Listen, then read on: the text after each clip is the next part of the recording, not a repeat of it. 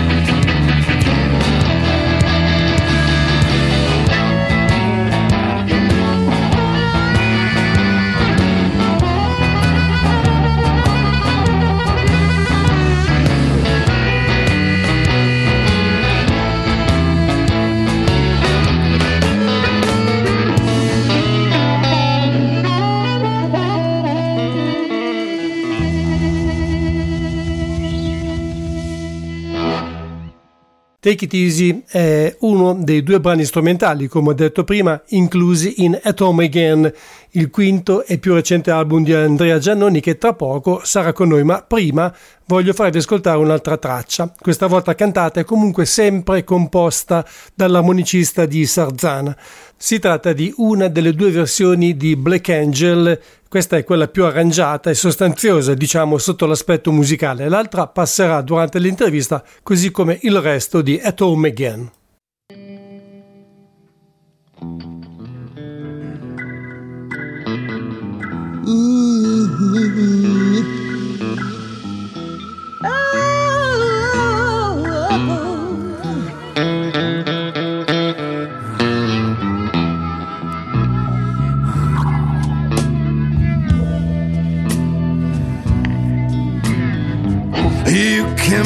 my life. Come into my life day after day, night after night, without knocking at my door. Black angel, black angel,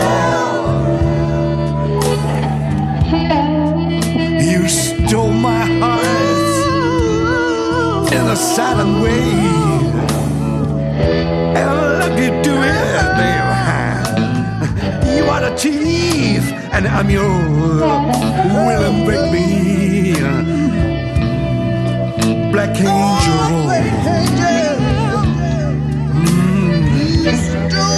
You stole my heart. Yes, you did. And now I'm a thief.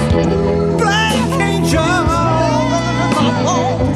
I just don't want to leave me alone.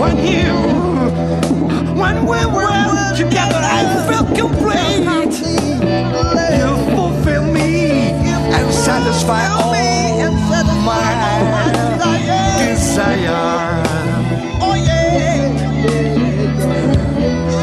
Now I'm cold. I'm dark.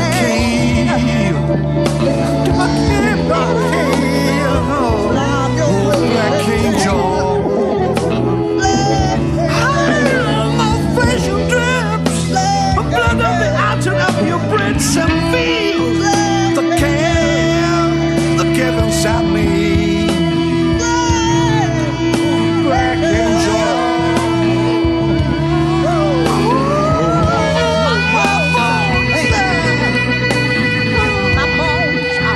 My bones are something they couldn't break if you ditching me. Black angel, black angel. Hold down. Black angel. Black angel.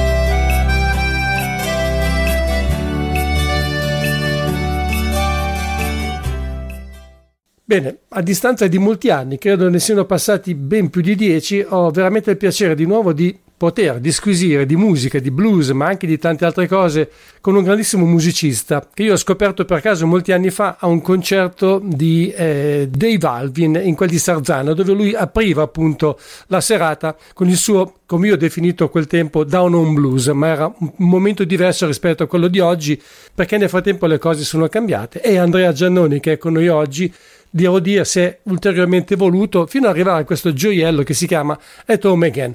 Allora, scusa la lunga introduzione e ciao Andrea, grazie per essere con noi oggi.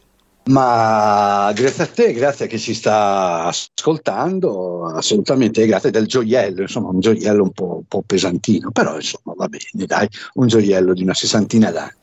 È un gioiello pesantino, ma ha molte cose da raccontarci questo disco. Però a proposito di raccontare, senti, visto che è da molto che non ci sentiamo, puoi riepilogare un po', ma molto rapidamente, la tua carriera, perché tu sono 30 anni o più di 20 anni comunque che fai musica.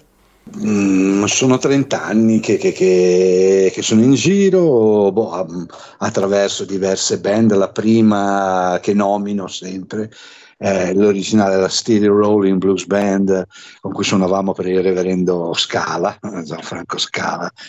Poi in molti anni è diventata Southside Blues Band, poi il duo che hai visto di cui parlavi all'Open Act a Juxtap di Sarzana per Dave Alvin. Ora sono diversi anni che collaboro con Bobby Soul, non so se tu conosci Bobby Soul, un cantante genovese fantastico, un caro amico, e faccio parte di questi blind bonobos, i bonobi ciechi, e niente, giriamo praticamente tutta l'Italia, un po' di Svizzera, un po' di Francia, eccetera, eccetera.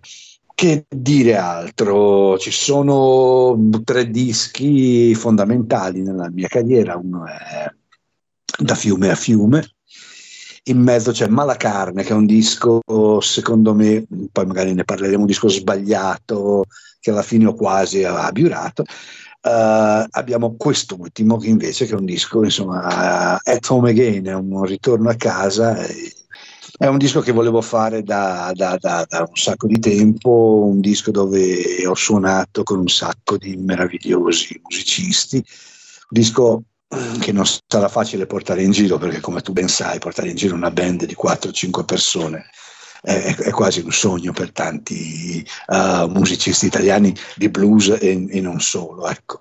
Insomma, sono tornato a casa di nuovo, avevo la parentesi di Malacarne, che era un tentativo di raccontare i miei blues attraverso anche una certa musica popolare delle mie parti, però è stato un disco manipolato, un disco insomma un po' fallimentare, per quanto è piaciuto anche quello, per l'amor di Dio, però parliamo di At Home Again, già questo titolo dice a casa di nuovo, ecco, a casa con...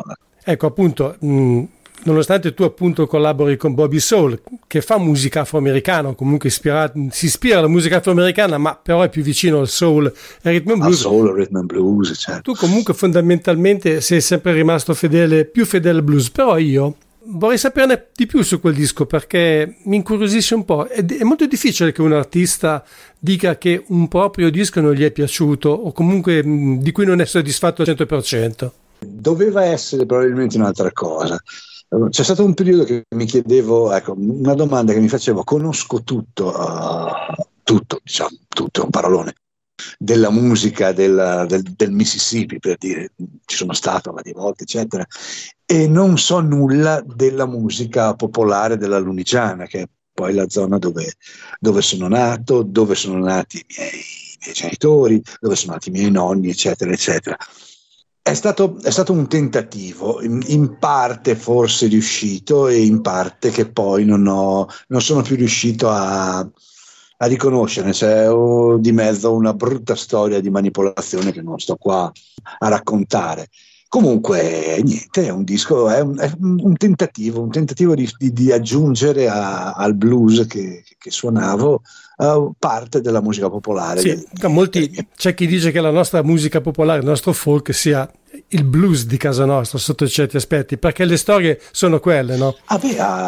Assolutamente sì, sono quelle poi, sì. E allora la domanda che mi ponevo in quel periodo: conosco ogni nota di Natchez, Mississippi, non so cosa sia giga di zeri, per dirti. Però poi, ecco, come ti dicevo, è stato manipolato da una brutta situazione e in parte non lo riconosco più, ecco, e la cosa si chiude qua, ecco. Niente, è stato un capitolo di una parte della mia vita e che mi ha fatto poi meditare su molte cose e in questa maniera di ritornare a casa, ecco, at home again, tornare a casa un'altra volta. Questo disco hai detto che è quello che hai sempre voluto fare. Che cos'ha in più rispetto a quello che hai fatto in passato? È un disco, se mi permetti, anche molto ombroso sotto certi aspetti, molto notturno più che ombroso, ecco. Sì.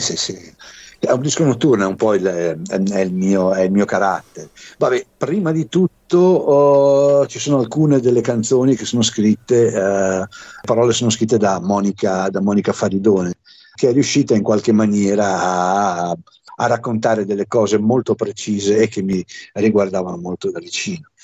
In seconda questa grande band di musicisti, fra cui Bobby Soul, fra cui Davide Youngblood Serini, Andrea Paganito alla tromba, poi pianoforte, Hammond di Henry Carpaneto, insomma una grande band di grandissimi musicisti, superiori penso anche al mio di talento, che si sono messi al servizio di questa nuova avventura, e probabilmente è una cosa che volevo fare da tempo, come la cover che ho fatto all'interno insieme a Bobby di quel pezzo incredibilmente unico e bellissimo di Hank Williams.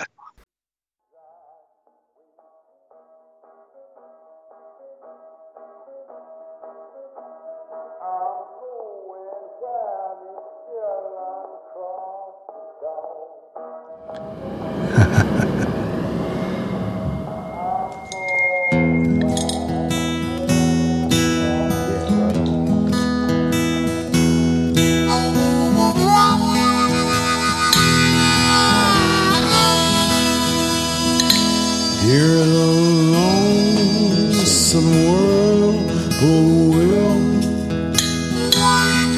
hear sounds too blue to fly. The midnight train is winding. I'm so lonesome I could cry.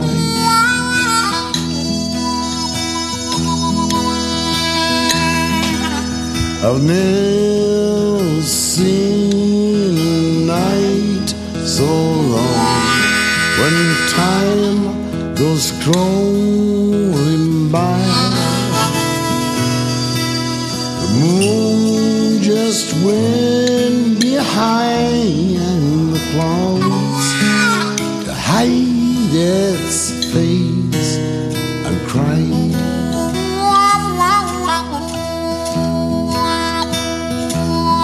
Did you see around the web? Well, it's the game to die.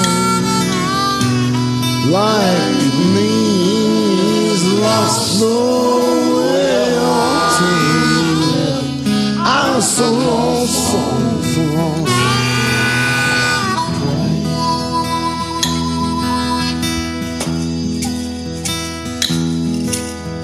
Signs of a falling star, it's up a purple sky, and as I wonder where you are, I'm so lonesome I could cry. So lonesome.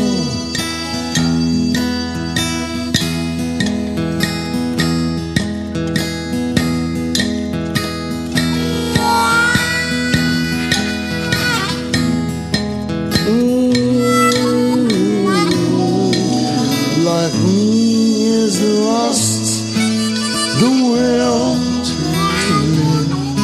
I'm so lonesome.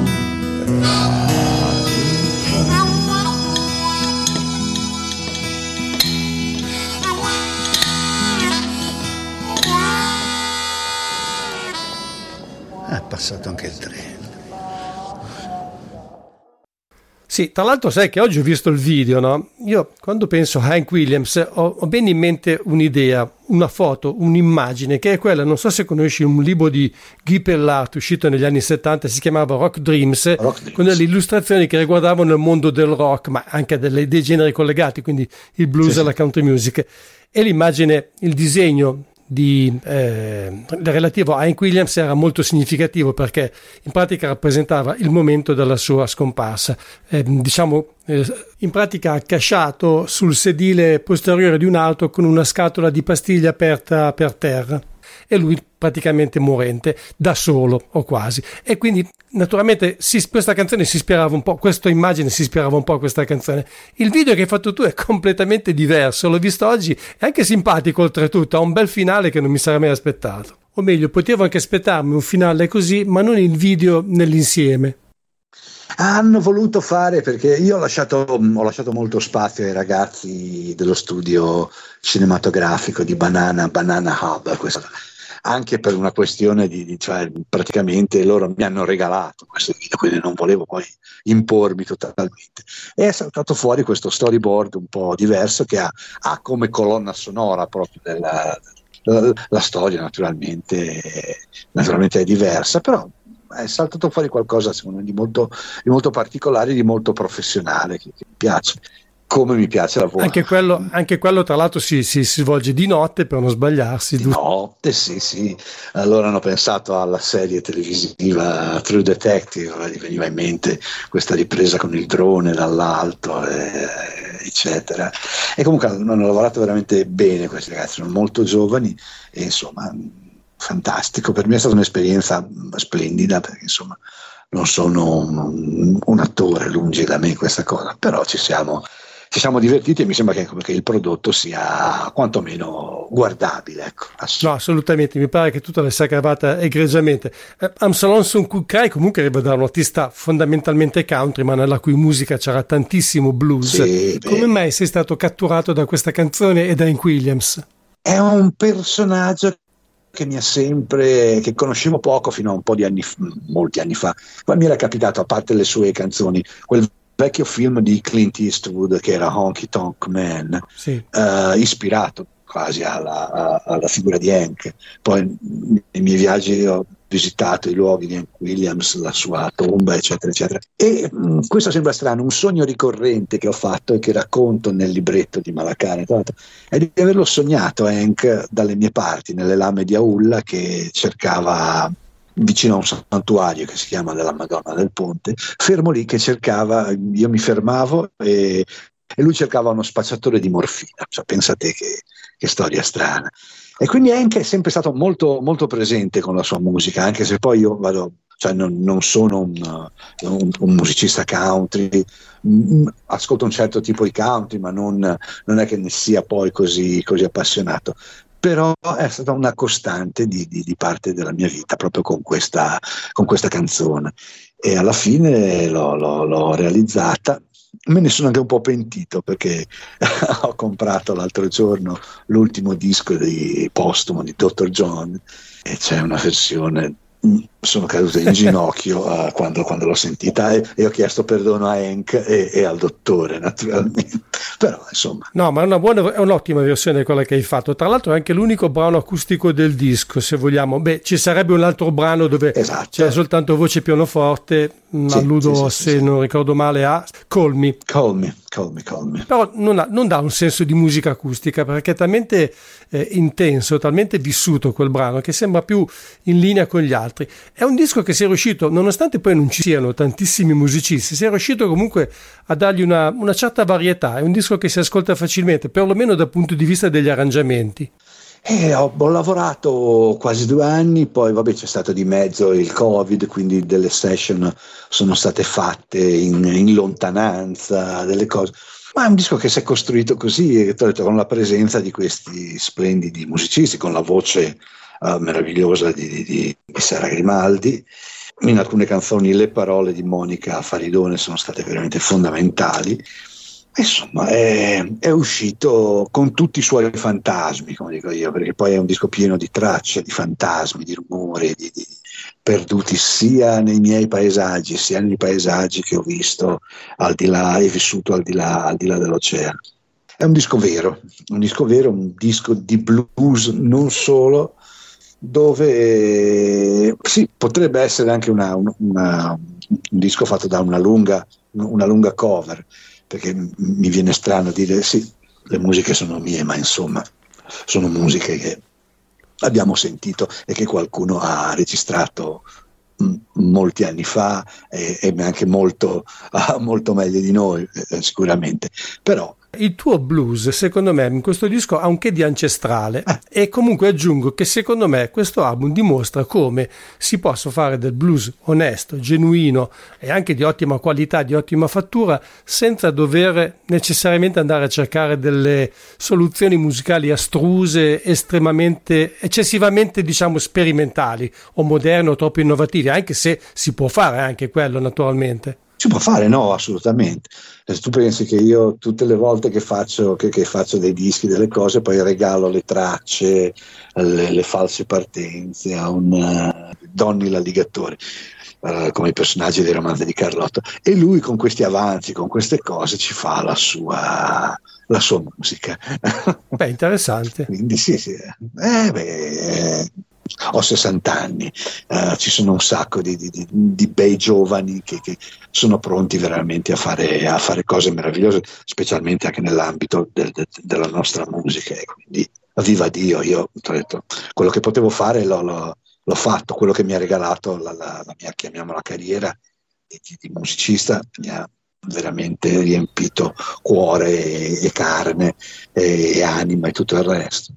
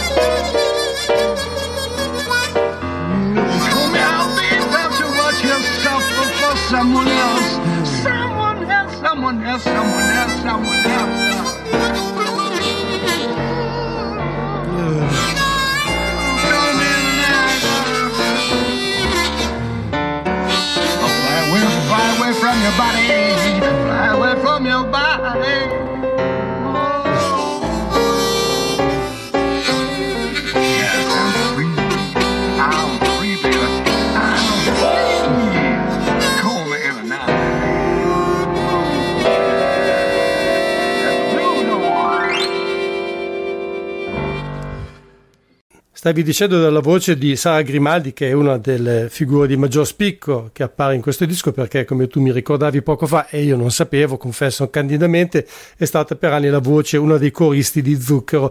Sì, anche nell'ultimo disco. Sì. La sua partecipazione impreziosisce veramente in maniera quasi drammatica, direi. Il brano che tu hai scelto di ripetere 2 volte, vale a dire Black Angel, una prima versione più corposa, più sostanziosa, e una alla fine nuda e cruda, perché c'è la tua voce, l'armonica a bocca, c'è la voce di Sara soprattutto, esatto, che ha questo carattere molto soul, cioè è veramente una voce che arriva dall'anima, e basta, praticamente non c'è nulla, è una versione molto più scarna. Perché hai scelto di fare questo brano in 2 versioni?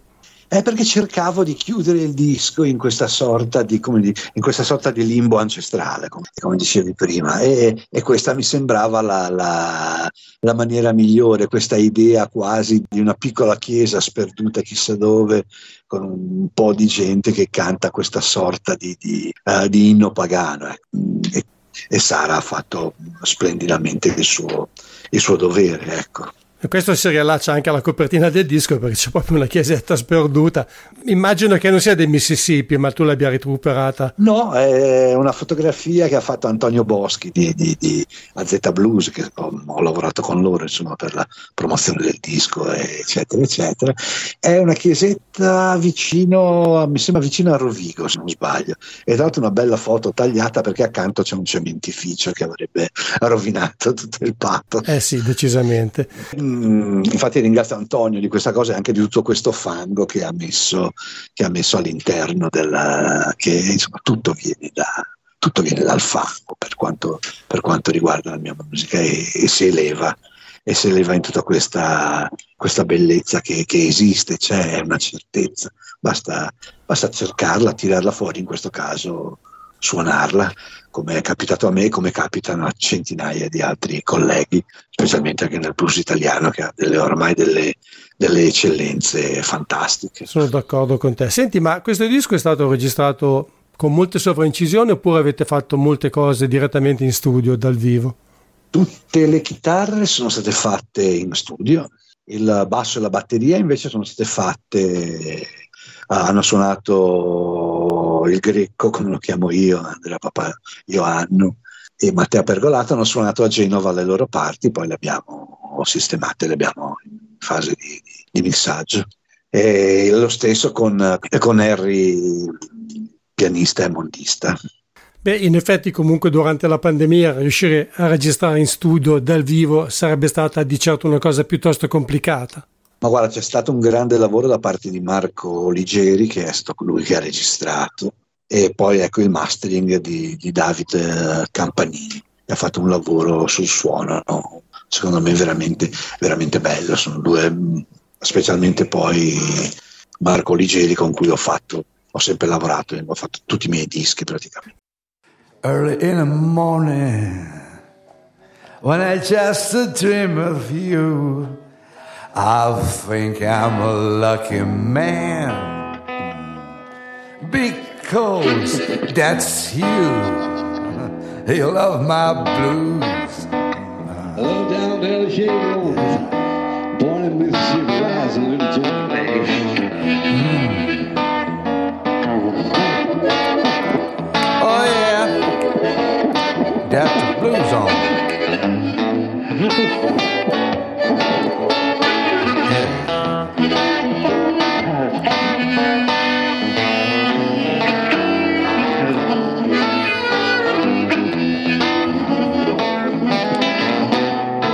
Early in the morning, when I just dream of you, I think I'm a lucky man, because that's you. You love my blues. Early in the morning, when I just dreaming of you, I was searching deeply in myself, the one that brings all my blues, and that's you. Oh yeah. Early in the morning, man. Early in the morning, sweet thing. When I just dream of you, I think I'm a lucky man, because that's you. You love my blues. You love my blues. You love my blues. Oh, you love my blues. You love my blues. Early in the morning, yeah, baby. I love you. Yeah, and that's you. Burns all my blues. Mi sembra che in Italia ultimamente sia migliorata molto la qualità dei tecnici del suono e delle sale di registrazione che si occupano anche di musica acustica e di blues, che sono due generi molto lontani dalla musica pop e quindi anche più difficili per i nostri tecnici da imparare e da maneggiare, diciamo. Sì, però assolutamente, io penso che sia tutto migliorato insieme alla qualità dei musicisti stessi. È stato secondo me un percorso in avanti che ha portato a dischi, a cose bellissime anche da parte di colleghi. Cito l'ultimo disco di Marco Pandolfi, ad esempio, ma tanti altri. Assolutamente sono veramente, ormai penso che in Italia almeno un paio di generazioni di musicisti non abbia niente da invidiare a tanta gente che viene dall'altra parte dell'Atlantico, anzi a volte ci mandano anche dei personaggi abbastanza discutibili anche dal punto di vista musicale. È vero, mi ricordo quando c'era una rassegna che si chiamava Women in Blues, dove arrivavano veramente delle cose da piano bar o poco più, sì, ecco, e magari pagate anche profumatamente, perché comunque essendoci le spese di viaggio e tutto il resto, come dicevi tu, la qualità è cresciuta moltissimo ed è molto importante anche secondo me presentarsi sempre con un prodotto anche esteticamente e diciamo dal punto di vista sonoro all'altezza delle produzioni più importanti, di quelle straniere, nella fattispecie, che sono il punto di riferimento. Sì, assolutamente, tutto va fatto in quella maniera. Io guarda, ho sempre lavorato da solo e ho sempre curato tutte le mie cose. Questo è il primo disco che faccio, che ho dato proprio in mano ad Antonio, a Davide Grandi e a Lorenzadro con la Z Blues, e francamente, caspita, mi hanno fatto e confezionato un prodotto eccezionale, non perché sia il mio, lo hanno fatto anche con altri, con i Mandolin Brothers.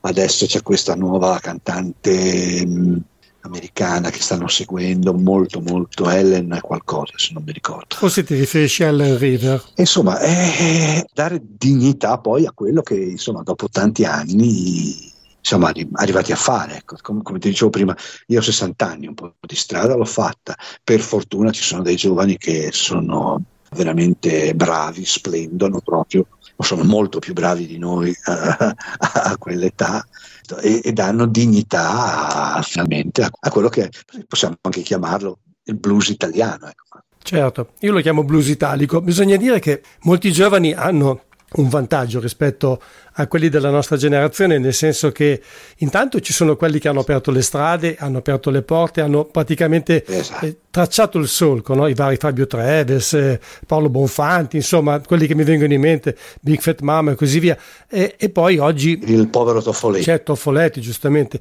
e poi c'è la maggiore possibilità di accedere anche alle risorse, intendo dire video, tutorial, repertorio, i testi. Io mi ricordo che molti anni fa per trovare il testo di una canzone a volte se non lo trovavi nel disco diventavi matto. E ti mettevi lì piano piano, o come i microfoni, ti parlo da armonicista, i microfoni per armonica che si vedevano sulle copertine di Little Walter o di Big Walter, che non sapevi dove recuperare, o avevi un parente, un amico negli Stati Uniti, o vatte la pesca, ti arrangiavi. No, adesso c'è, per l'amor di Dio, sono molto fortunati da quel punto di vista, però tanti sono veramente, veramente bravi. Ascolta, dicevi che questo disco è difficile da replicare dal vivo per motivi ovvi, nel senso che sono stati in tanti a partecipare, ma ecco, come lo farai? Come pensi di proporlo tu? Stiamo lavorando io e Davide in due insieme, o in trio con Andrea Paganetto alla tromba.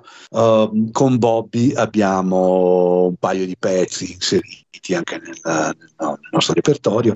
Ho fatto alcune cose addirittura da solo, quindi raccontando anche un po' la genesi del disco. L'ho fatto qua in un importante festival che si chiama Parallelamente, e poi spero comunque adesso entro gennaio di presentarlo con tutta la band al completo al Teatro della Clac di Genova. E abbiamo in programma un po' di date, io e Henry Carpaneto, quindi armonica, piano. Sì, purtroppo un tour con una band del genere è un sogno e rimarrà tale probabilmente. Hai praticamente già menzionato tutti i musicisti che hanno partecipato al disco, due li nomino io, forse l'hai anche già citato, Davide Youngblood Serini alla chitarra elettrica, e poi un altro invece che non hai citato ma di cui hai parlato indirettamente è il trombettista, che è Andrea Lips Paganetto. Ecco, la sua tromba è fenomenale, dà veramente un senso diverso al brano d'apertura, Rest of a Slave.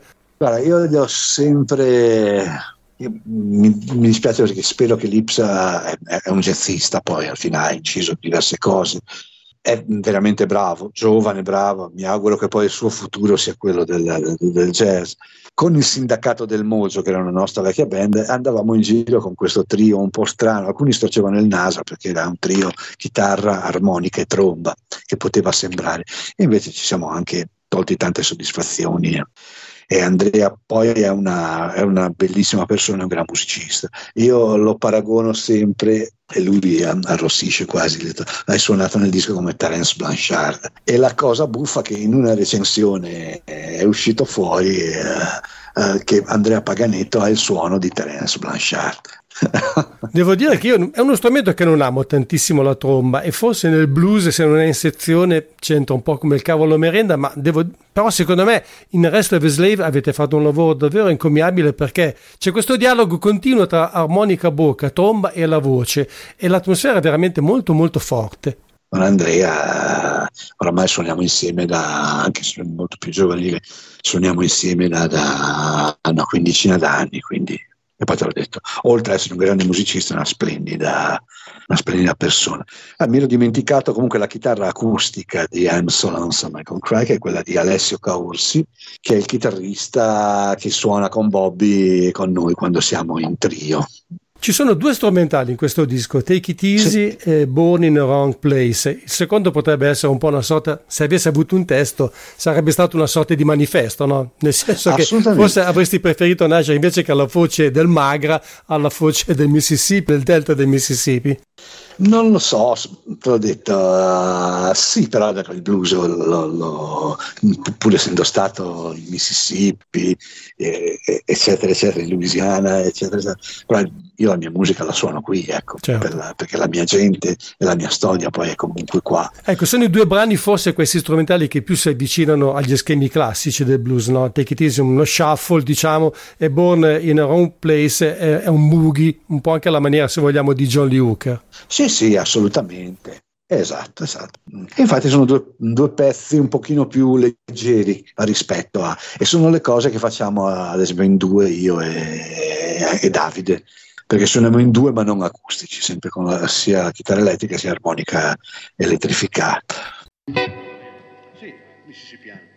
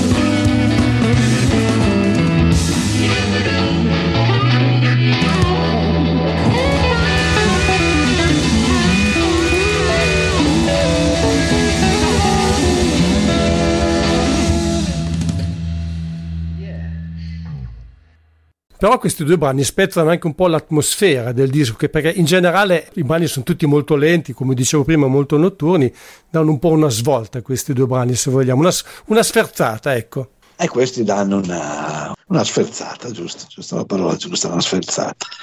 Senti, Little Boy of Mine invece comincia con un intro che ricorda vagamente Amazing Grace, ma lo sono sognato oppure hai voluto citarlo? No, è una sorta di gospel dedicata al nipotino appena nato in quel periodo di Monica Faridone. Ma tra l'altro poi so che tu ami farti chiamare reverendo Andrea Giannoni, giusto? Ma questa sì è una cosa che mi tiro dietro da tanti anni, perché appunto prima introducevo i pezzi con dei sermoni, adesso parlo un po' meno e suono un po' di più. Però vabbè, è un nomignolo che mi piace tantissimo. Sì. C'è poi un altro brano che è un pochino più movimentato, che è del The Girl Lies the Blues. Cosa vuol dire? Che alle donne non piace il blues? No, non è così poi. No, assolutamente. Infatti è una provocazione. E quello è l'esempio di quello che facciamo io e Davide quando siamo da sole con nei concerti che facciamo in giro. Ecco. Stavi per accennare qualcosa a proposito di Rest of Slave? Rest of Slave, come ti dicevo prima, è quella sorta di manipolazione dove ero finito sia come uomo sia come musicista in un brutto periodo, quindi proprio abbiamo intitolato Peggio che uno schiavo, molto autobiografico. Sembrerebbe quasi che tu sia andato in pensione dopo. Non come musicista, si intende? No, assolutamente, perché poi vedi che poi alla fine la strada di casa si è illuminata. Ecco, dicevi dei testi che ti ha aiutato, anzi li ha scritti praticamente Monica Faridone. Raccontaci un po' di lei e di cosa raccontano i testi. Io suppongo che tu ti sia basato molto sulla tua persona, sulle tue esperienze, insomma, in qualche maniera gli abbia ispirato un qualcosa di autobiografico. Sì, a Monica ho raccontato, chiacchierando delle cose, lei ha scritto quello che sentiva da quello che gli avevo insomma raccontato, in parte di quel brutto periodo, eccetera, eccetera. Parla di questo, anche di questo angelo, questo Black Angel, questa attesa, waiting for a sunny day, lo stesso. Vai, finisci veramente male, perché finisci quasi in una fossa, poi trovi la maniera di tornare fuori, e anche con qualcuno che naturalmente ti ha dato una mano, e questo è finito nelle parole scritte da Monica, ecco. Si diceva, no, che per cantare il blues bisognava aver sofferto. Mi sembra che proprio tu abbia questa, cioè sia riuscito anche a esprimere con questo disco un forte senso di sofferenza che poi si traduce anche proprio nei testi. Sì, assolutamente, cioè, per delle cose sì, la sofferenza, bisogna anche sfatare poi certi miti, per l'amor di Dio, certo. Perché poi, come sai bene, il blues è anche una musica gioiosa, una musica da ballo, una musica da juke joint, però ecco, ovviamente ci sono stati periodi belli, periodi brutti, come penso capitino a tutte le persone, e periodi tragici, come cadere in una manipolazione da parte di un'altra persona. Quello, però insomma, tutto si è risolto, e insomma, facendone poi una sorta di mogio potentissimo di tutto quel dolore, eccetera, eccetera, è saltato fuori questo disco, ecco, insomma, che ripaga un po' di tutto. Diciamo che ha anche un po' avuto un effetto catartico, e non solo un effetto, ha avuto una funzione catartica, no? Di purificazione, di rinascita più che altro. Rebirth, proprio, assolutamente, sì. I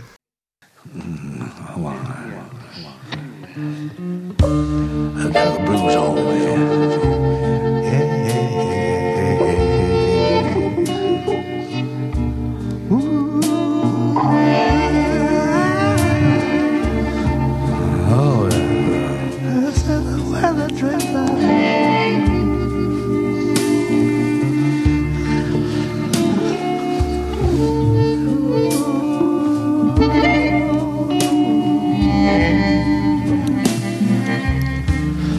This is where the dreams are lost.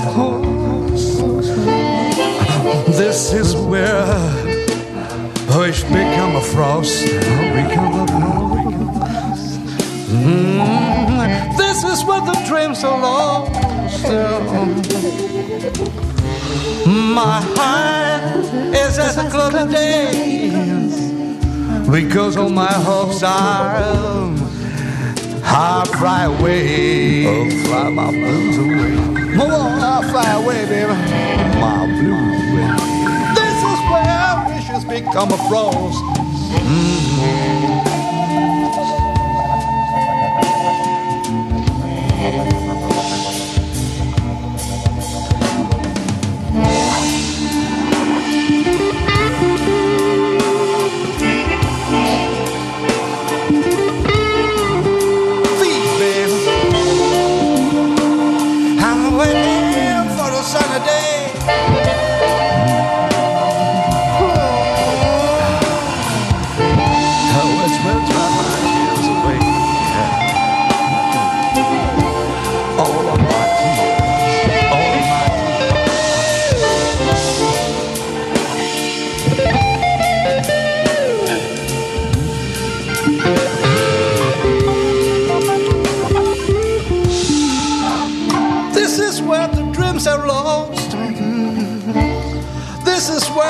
Become frozen. My heart is closed today, because all my hopes are, because all my hopes, my fly away, I'll fly away, I'll fly away.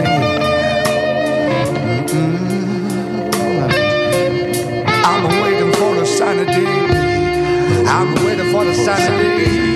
I'm waiting for which will dry my tears away, my tears away, my blues away. my tears my way.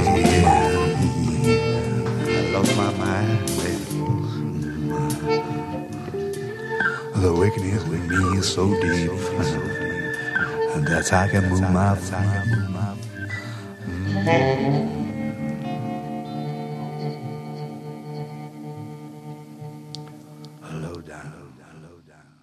Volevo chiederti, abbiamo parlato, ci hai raccontato un po' della tua biografia, volevo andare un po' indietro, le influenze che ti porti dietro, quali armonicisti in particolare, ma poi in generale quale musica ascolti tu in casa di solito, se ascolti solo blues o anche altro?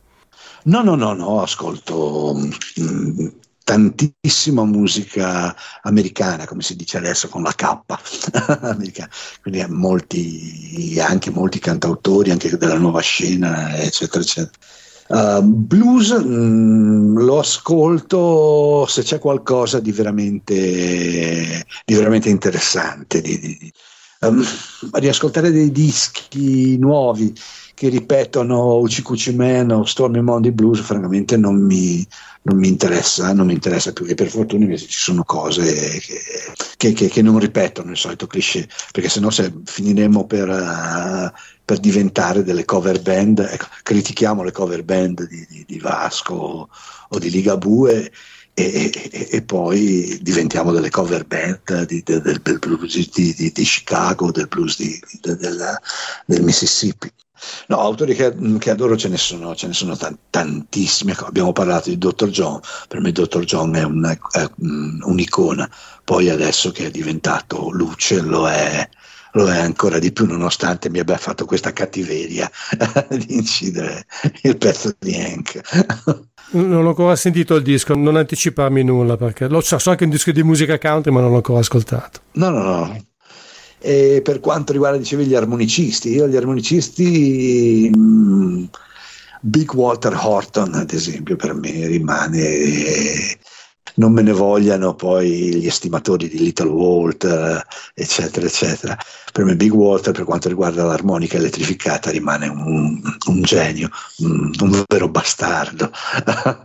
E poi Sonny Boy numero 1, Sonny Boy Williamson, Rice Miller, quindi numero 2, ma adoro Lazy Lester, perché poi sono follemente anche innamorato della musica della Louisiana, quindi lì poi andiamo a finire nello Zydeco, nel Cajun, ma spazio da un sacco di cose. Mi piacciono anche delle cose italiane, ma ascolto molto, ecco, poi e seleziono. E ti dicevo, per quanto riguarda il blues, non è che si trovano, che ci siano delle novità, secondo me, veramente, veramente eclatanti. Non ho ancora ascoltato l'ultimo di Buddy Guy. È molto bello, secondo me, è molto lungo, è un disco di blues un po' più canonico rispetto a quelli recenti che erano un po' più rock, anche se non manca una vena molto grintosa. Secondo me è un grande disco. Poi ci sono un po' di ospiti, Mavis Staples da sola ti fa venire voglia di comprare il disco, per dire, quindi. Però comunque è un buon disco. Io devo dire, ecco, stavo per interromperti, perché secondo me quello che hai detto è giusto, però allo stesso tempo io sono dell'idea, e questo vale per tutte le musiche, non soltanto per il blues, ma anche, anzi ancora di più, per la musica folk e la musica tradizionale, cioè che i grandi classici comunque non si devono mai scordare. L'importante è sempre cercare di dargli un minimo di impronta personale, però costruire qualcosa. Certo, però se qualcuno mi fa non so, Crossroad Blues o Does My Boom, chissà che altro, non importa, anzi va benissimo, perché cerchi di dargli un minimo di impronta personale, che ci dia un'impronta, che ci dia, capito? Certo. Io non sopporto più quei musicisti come adesso, qualcuno che nel blues c'è, sicuramente nel blues italiano, io italico come dici tu, quelli che ti dicono no, hai il basso a 5 corde, hai quel tipo di amplificatore, ma negli anni 50 non c'era e allora non va bene, non puoi suonare, ma per l'amor di Dio. Questo mi sembra superfluo, assolutamente, anche se poi a suo tempo io mi ricordo che avevo apprezzato molto un disco di Little George, un musicista inglese, tra l'altro cantante armonicista, che proprio volutamente si rifaceva al blues degli anni 50, e dato che a me piace molto quel suono, mi piace anche sentirlo rifatto, mi sta benissimo, devo dirti la verità. James Harman ad esempio, uno che, mamma mia, faceva cose spettacolari. Ecco, dimenticavo, ecco, poi Charlie Musselwhite che ha seguito la registrazione del disco praticamente. E mi ha mandato questo non è una cosa da poco, perché voglio dire, lui è veramente un'icona. È un'icona. Io l'ho conosciuto, l'ho ospitato anche a casa mia, lui in Henrietta, quindi figurati. È una persona, prima un musicista straordinario, una persona di un'umiltà. I racconti che mi ha fatto, intercalando quella you know, ma nella normalità, come se mi stesse raccontando delle cose tranquillissime, dei barbecue con Johnny Cash in fondo alla strada, cose di questo genere, o quando andava al Pepper Lounge insieme a Mike Bloomfield e a Paul Butterfield, altra icona per quanto mi riguarda dell'armonica bianca in assoluto. E niente, e lui te la racconta in questo modo. È una persona fantastica, e te l'ho detto, aveva seguito il mio vecchio disco, primo Dark Knight addirittura, e niente, mi ha dato alcune dritte anche per questo, e poi mi ha mandato una cosa da pubblicare, insomma. Beh, non è certo non è da poco avere un consigliere spirituale come Charlie Musselwhite. Ma guarda, è stato gentilissimo, a parte che ho aperto per lui in diverse occasioni, e poi un periodo che è venuto qua a suonare a Spezia, che avevamo fatto noi sempre l'apertura, lui e Henrietta sono venuti 2 giorni a casa mia, e lui chiedeva consigli a me sul microfono, sugli amplificatori che avevo in casa, cioè, gli dicevo, ma sei pazzo te, ma chiedi a me? Una persona di umiltà e di una bellezza, e lo stesso Henrietta, sua moglie, Mama Long Legs, me la chiama lui. You're strong, maybe this will make me your kind of a little boy of mine. 1, 2, 1, 2, 3.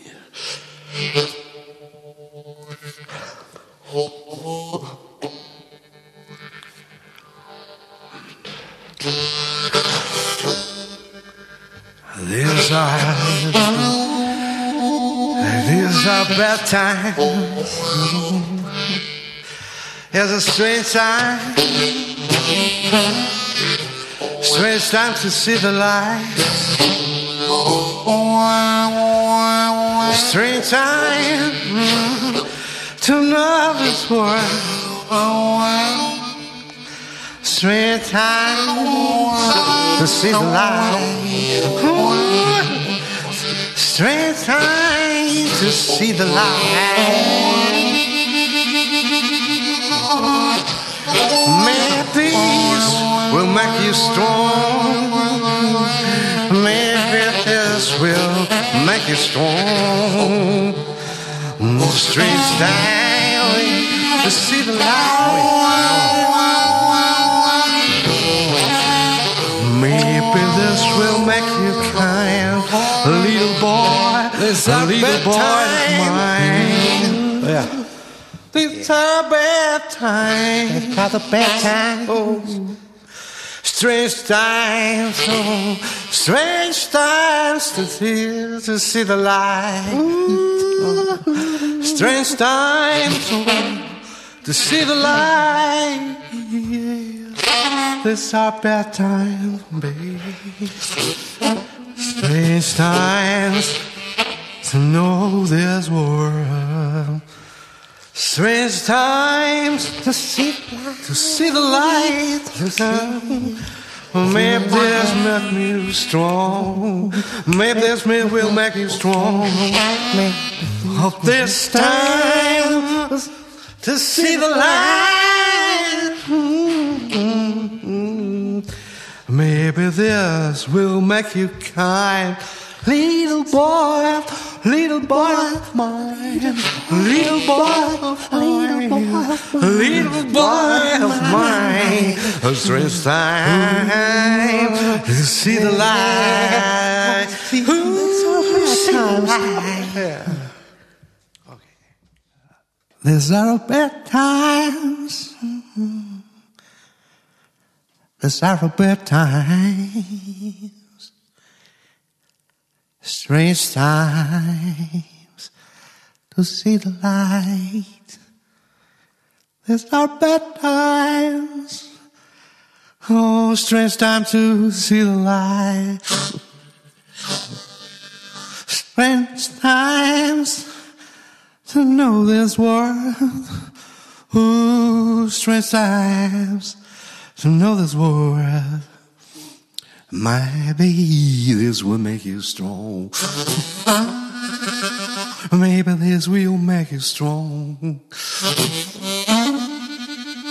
Strange times, strange times. These are bad times, and the strange time to see the light. Maybe this will make you kind, a little boy, a little boy, a little boy of mine. Little boy of mine.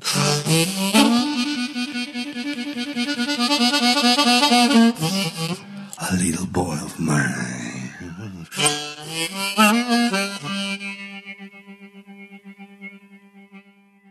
Quindi a Charlie Musselwhite il tuo disco è piaciuto? Sì, è piaciuto. E non solo, mi hai detto che è piaciuto anche a Don Was. Don Was, guarda, oggi io Don Was l'abbiamo conosciuto quando ha registrato, ha prodotto l'ultimo disco di Zucchero. E poi gli ho mandato le tracce, poi gli ho mandato il disco finito, e oggi mi è arrivato questo messaggio dove Andrea dice: tu sei nato veramente nel posto sbagliato. Grande blues e il resto è quello che ho girato poi al fonico, ai due fonici, grande suono, detto da Don Was, insomma, mi sembra. Sì, insomma, ha prodotto metà mondo praticamente, quindi. Ascolta, volevo chiederti una cosa su un disco che hai fatto in passato, che purtroppo non conosco, e ho scoperto oggi della sua esistenza. Si chiama Da fiume a fiume, ma nonostante il titolo, se ho capito bene, il disco è cantato in inglese, primo, e secondo, tra gli ospiti, tra i collaboratori c'è un mio concittadino e anche un carissimo amico, Marcello Milanese, pazzo scatenato, grandissima persona, pazzo scatenato, un carissimo amico. Abbiamo suonato insieme a lui ad Alessandria, sì, al McMahon, sì, quando faceva lui la programmazione. Sì, ha suonato il dobro. Ecco, Da fiume a fiume è un disco che amo tantissimo, è un disco che mi ha dato un sacco di soddisfazioni. Sì, è un disco cantato in inglese, ha solo una piccola parentesi in dialetto sarzanese con un fisarmonicista folk delle mie parti, Livio Bernardini. È un disco quello che ho amato, e Malacarne è l'altro disco, quello che ti dicevo della Biura, doveva essere la continuazione di questo Da fiume a fiume. Tra l'altro, e questa è una curiosità, usi l'italiano anche se per pochissimi secondi alla fine di Am Solamsom I Could Cry, giusto per dire è passato anche il treno. Sì, è passato anche il treno, perché è passato veramente, avevamo la porta dello studio aperta, è passato il treno, è passato anche il treno. Senti, ma come componi? È un armonicista, chiaramente non è un chitarrista, non è un pianista, anche se Charlie Musselwhite sa suonare benissimo tutte e due le cose. No, mi accompagno ogni tanto con la chitarra, anche se non è mai uscita dalla mia casa. Ho una chitarra, un dobro e niente, poi con l'armonica. Poi di solito però volevo sapere, parti da un riff di armonica, una melodia specifica, da un testo, da una riga? Parto da un riff, però posso partire anche da un testo, e quindi praticamente alla rovescia, ecco. A volte fischietto qualcosa, mi registro col telefono, poi mi viene in mente, lo risuonicchio a casa con la chitarra o con l'armonica, ecco, e poi costruisco il pezzo.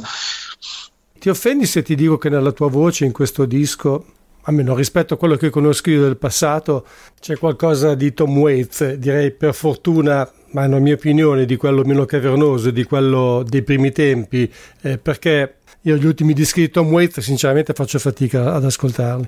Sì, guarda, mi diceva Monica che è anche un'appassionata di Tom Waits, poi è appassionata di Willy DeVille.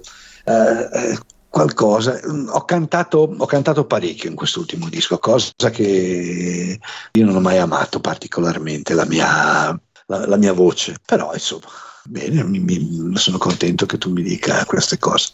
Poi il primo Tom Waits, secondo me è il Tom Waits meraviglioso, assolutamente, è un Tom Waits fantastico. Confesso di aver smesso di ascoltarlo dai tempi di Swordfish Tombones in poi. Esatto. A parte poi il successivo, Rain Dogs, che era un buon disco, per il resto non riesco più a sentirlo. Cose belle che ha scritto per il disco di John Hammond, Certo. Wicked Green, mamma mia, quelle sono canzoni splendide.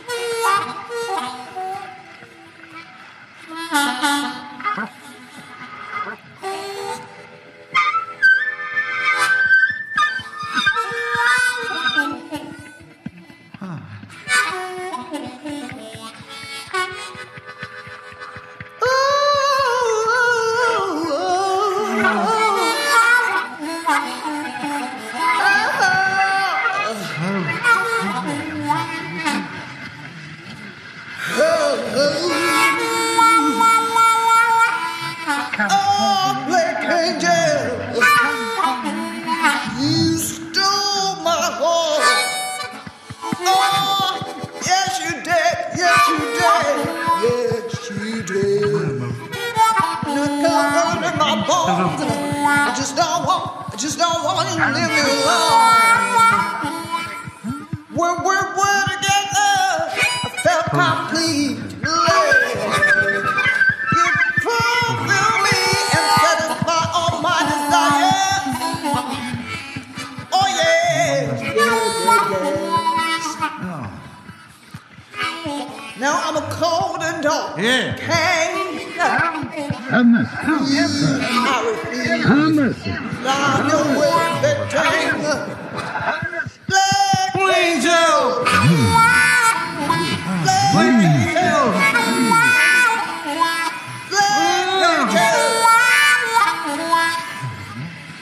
Black angel. My bones are pain. My bones are pain. They could you touch me. You touch me. You touch me.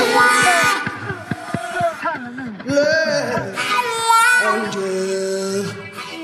Black angel. Black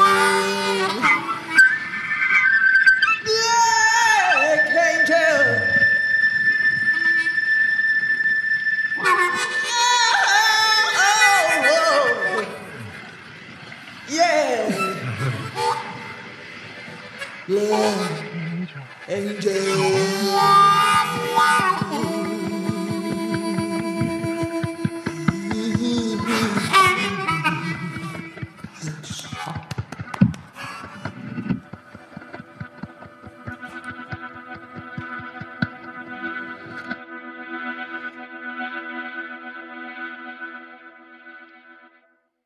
Volevo chiederti una cosa che riguarda la città se preferisci, in cui abiti, che è Sarzana, che non dico che fosse il centro del mondo, ma fino a qualche anno fa comunque aveva un festival di chitarra acustica, l'International Acoustic Guitar Meeting, che era meraviglioso. Fantastico. Aveva il Juke Step, dove sono passati veramente dei fenomeni. Io ho detto Dave Avli, ma ricordo anche John Mayer, per dire. Adesso praticamente è tutto finito. So che se vai a Juxtap adesso vai a fare le selezioni per il Grande Fratello, per tutte queste porcate. È diventata una gigantesca discoteca. Pensa che avevamo quel muro meraviglioso dietro al palco che era firmato da tutti quelli che sono passati, mamma mia, ma tutti, faccio fatica a dire, Ike Turner che ci hanno dato una mano di pittura di calce bianca sopra. Renditi conto, ma è passato veramente il mondo al Juxtap. Noi abbiamo fatto la house band quando suonavamo con John Manson, con Jason Reed, eccetera. Ma a me pare anche che l'affluenza fosse sempre sostanziosa, cioè non era... Assolutamente, era un posto meraviglioso. Poi proprio il padrone Grassi, che si è stufato, si è messo a fare delle produzioni televisive, cinematografiche, ci ha chiesto se volevamo prenderlo noi, Giustap, ma francamente per gestire un posto del genere devi averci le spalle veramente coperte in banca, se no dopo il primo mese è meglio che scappi. Sì. E niente, poi ci hanno fatto la discoteca Versiliana. Il festival del meeting di chitarra invece è andato a finire a Cremona, per l'amore di Dio, una piazza fantastica, sì. Però mi dice Alessio Ambrosi, un carissimo amico, lo conosco da una vita, il patrono del festival, che non è bello, no, ovviamente, insomma, la fortezza medievale era stupenda. Mi pare che abbia anche cambiato un po' comunque l'assetto, ecco, non è più come era a Sarzana, è diventato un'altra cosa. No, assolutamente. Anche a Cremona è è un padiglione fieristico normale, niente di che, sì, che per l'amore di Dio, per la liuteria Cremona è una città, ma del resto qua ha cambiato amministrazione, niente, gli hanno tagliato i fondi, questo e quest'altro, e naturalmente Cremona gli ha fatto un'offerta irrifiutabile. Beh, giustamente, almeno voglio dire, l'evento in qualche maniera viene protratto, continua, perché era fondamentale. Però avevamo personaggi. Beh, è passato Jackson Brown, David Bromberg, Jorma Caucone, io andavo spesso perché Alessio mi invitava spesso, quindi era veramente una cosa meravigliosa. Io penso tutte le volte che ho suonato con Brozman aveva comprato casa a Sarzana. È vero. Ascolta, puoi ripetere le prossime date che pensi di avere già sicure? Allora, siamo con Bobby Soul e i Bonobi Ciechi, siamo questo sabato a Solaio alla Casa del Popolo, che è un locale meraviglioso. Dunque, poi siamo a un'altra decina di date in giro, insomma, si lavora almeno per adesso fino a dicembre inoltrato, poi andiamo avanti, insomma. Ecco, la data in cui pensavi di presentare il disco a Genova è già fissato? No, dobbiamo fissarla entro la prossima settimana al Teatro La Clac di Genova, la presentazione del disco, presentazione diciamo ufficiale. E vediamo. Ecco, allora per seguirti, tu non hai un sito internet, però hai la tua pagina Facebook che si può. No, ho la pagina di Faccia Libero dove io metto tutto quello che faccio, tutto quello che insomma succede. Poi vabbè, la mia musica, come sai, è su tutte le piattaforme. Chi vuole il disco basta che mi scriva, eccetera. Se no, ai concerti vendiamo sempre un sacco di robe. Meno male. Quelli di Bobby, eccetera, eccetera. Qualche maglietta. La normale, fra virgolette, vita di musicisti di nicchia. Beh, io preferisco definirli indipendenti, guarda, non mi piace. Indipendenti, va benissimo. Guarda, io fra 2 anni sarò in pensione dal mio lavoro e finalmente farò per un po' di tempo, ancora mi auguro, il musicista professionista a questo punto. Ecco, diciamo a tempo pieno, anche lì tempo pieno. Ci sono dei termini che a volte riescono a rendere bene l'idea senza travisare troppo o senza essere ingannevoli, ecco, diciamo così. Sì, assolutamente. Va bene, Andrea, ti ringrazio per questa bella chiacchierata, spero di venire a Genova, fammi sapere quando ci sarai, se riesco vengo ad ascoltarti dal vivo, così ci rivediamo dopo tanto tempo. Assolutamente. Complimenti per questo disco perché veramente hai fatto un ottimo lavoro. Grazie, veramente. E nient'altro, ti ringrazio ancora per la partecipazione. Ma grazie, caspita. Grazie, a presto allora. Ciao. Un abbraccio a te, un saluto a tutti i tuoi ascoltatori. Ciao.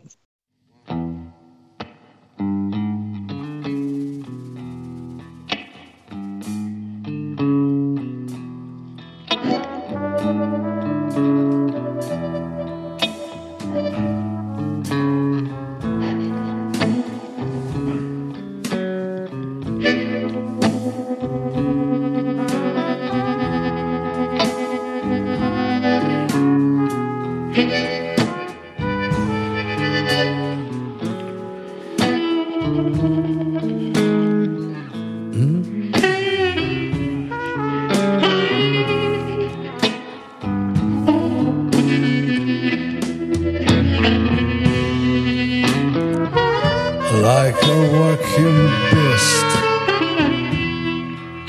I was writing on my skin.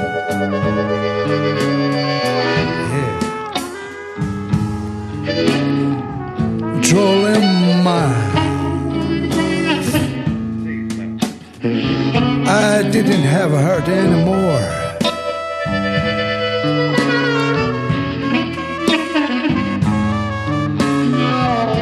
I was less than the rest of the slave.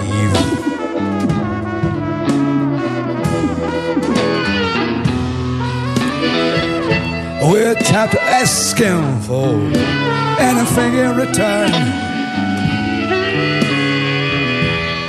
All the good food and beer. Without asking for anything. All the good food and beer. Kisses with a tone in the parking lot of neighborhood supermarket. I love that supermarket. Nobody give me the blues, because I'm the rest of the slave.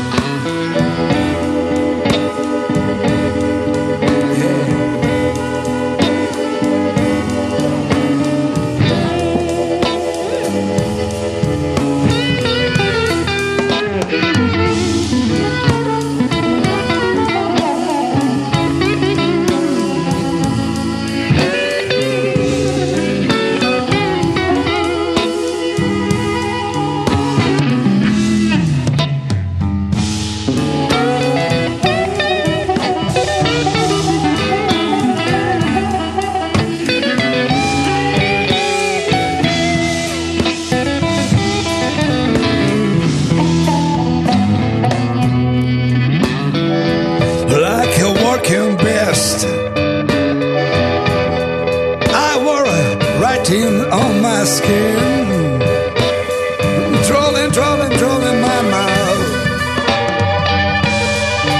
I didn't have a heart anymore. I wasn't less than the rest of the slave. Rest of the slave. I wasn't less than the rest of the slave.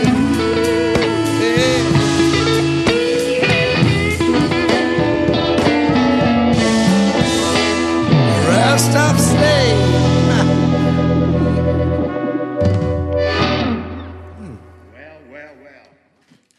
Rest of a Slave era l'ultimo brano estratto da At Home Again, che abbiamo praticamente ascoltato per esteso prima, durante e al termine dell'intervista con Andrea Giannoni, che ha composto tutto il materiale eccetto, come avete sentito, I'm So Lonesome I Could Cry di Hank Williams.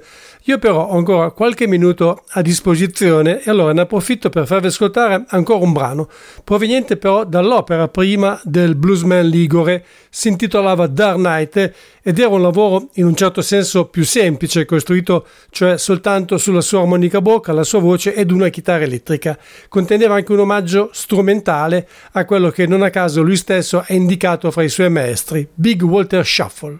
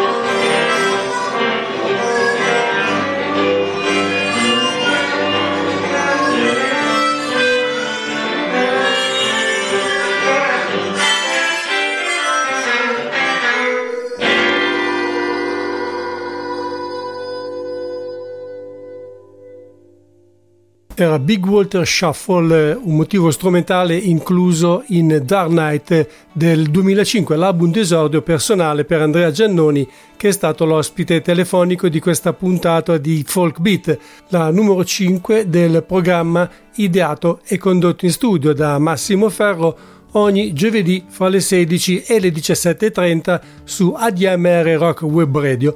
La prossima settimana torneremo a occuparci, è da un po' che non lo facciamo, di canzoni d'autore, ma non solo, e soprattutto avremo di nuovo una presenza femminile, ovvero la cantautrice toscana Letizia Fuochi.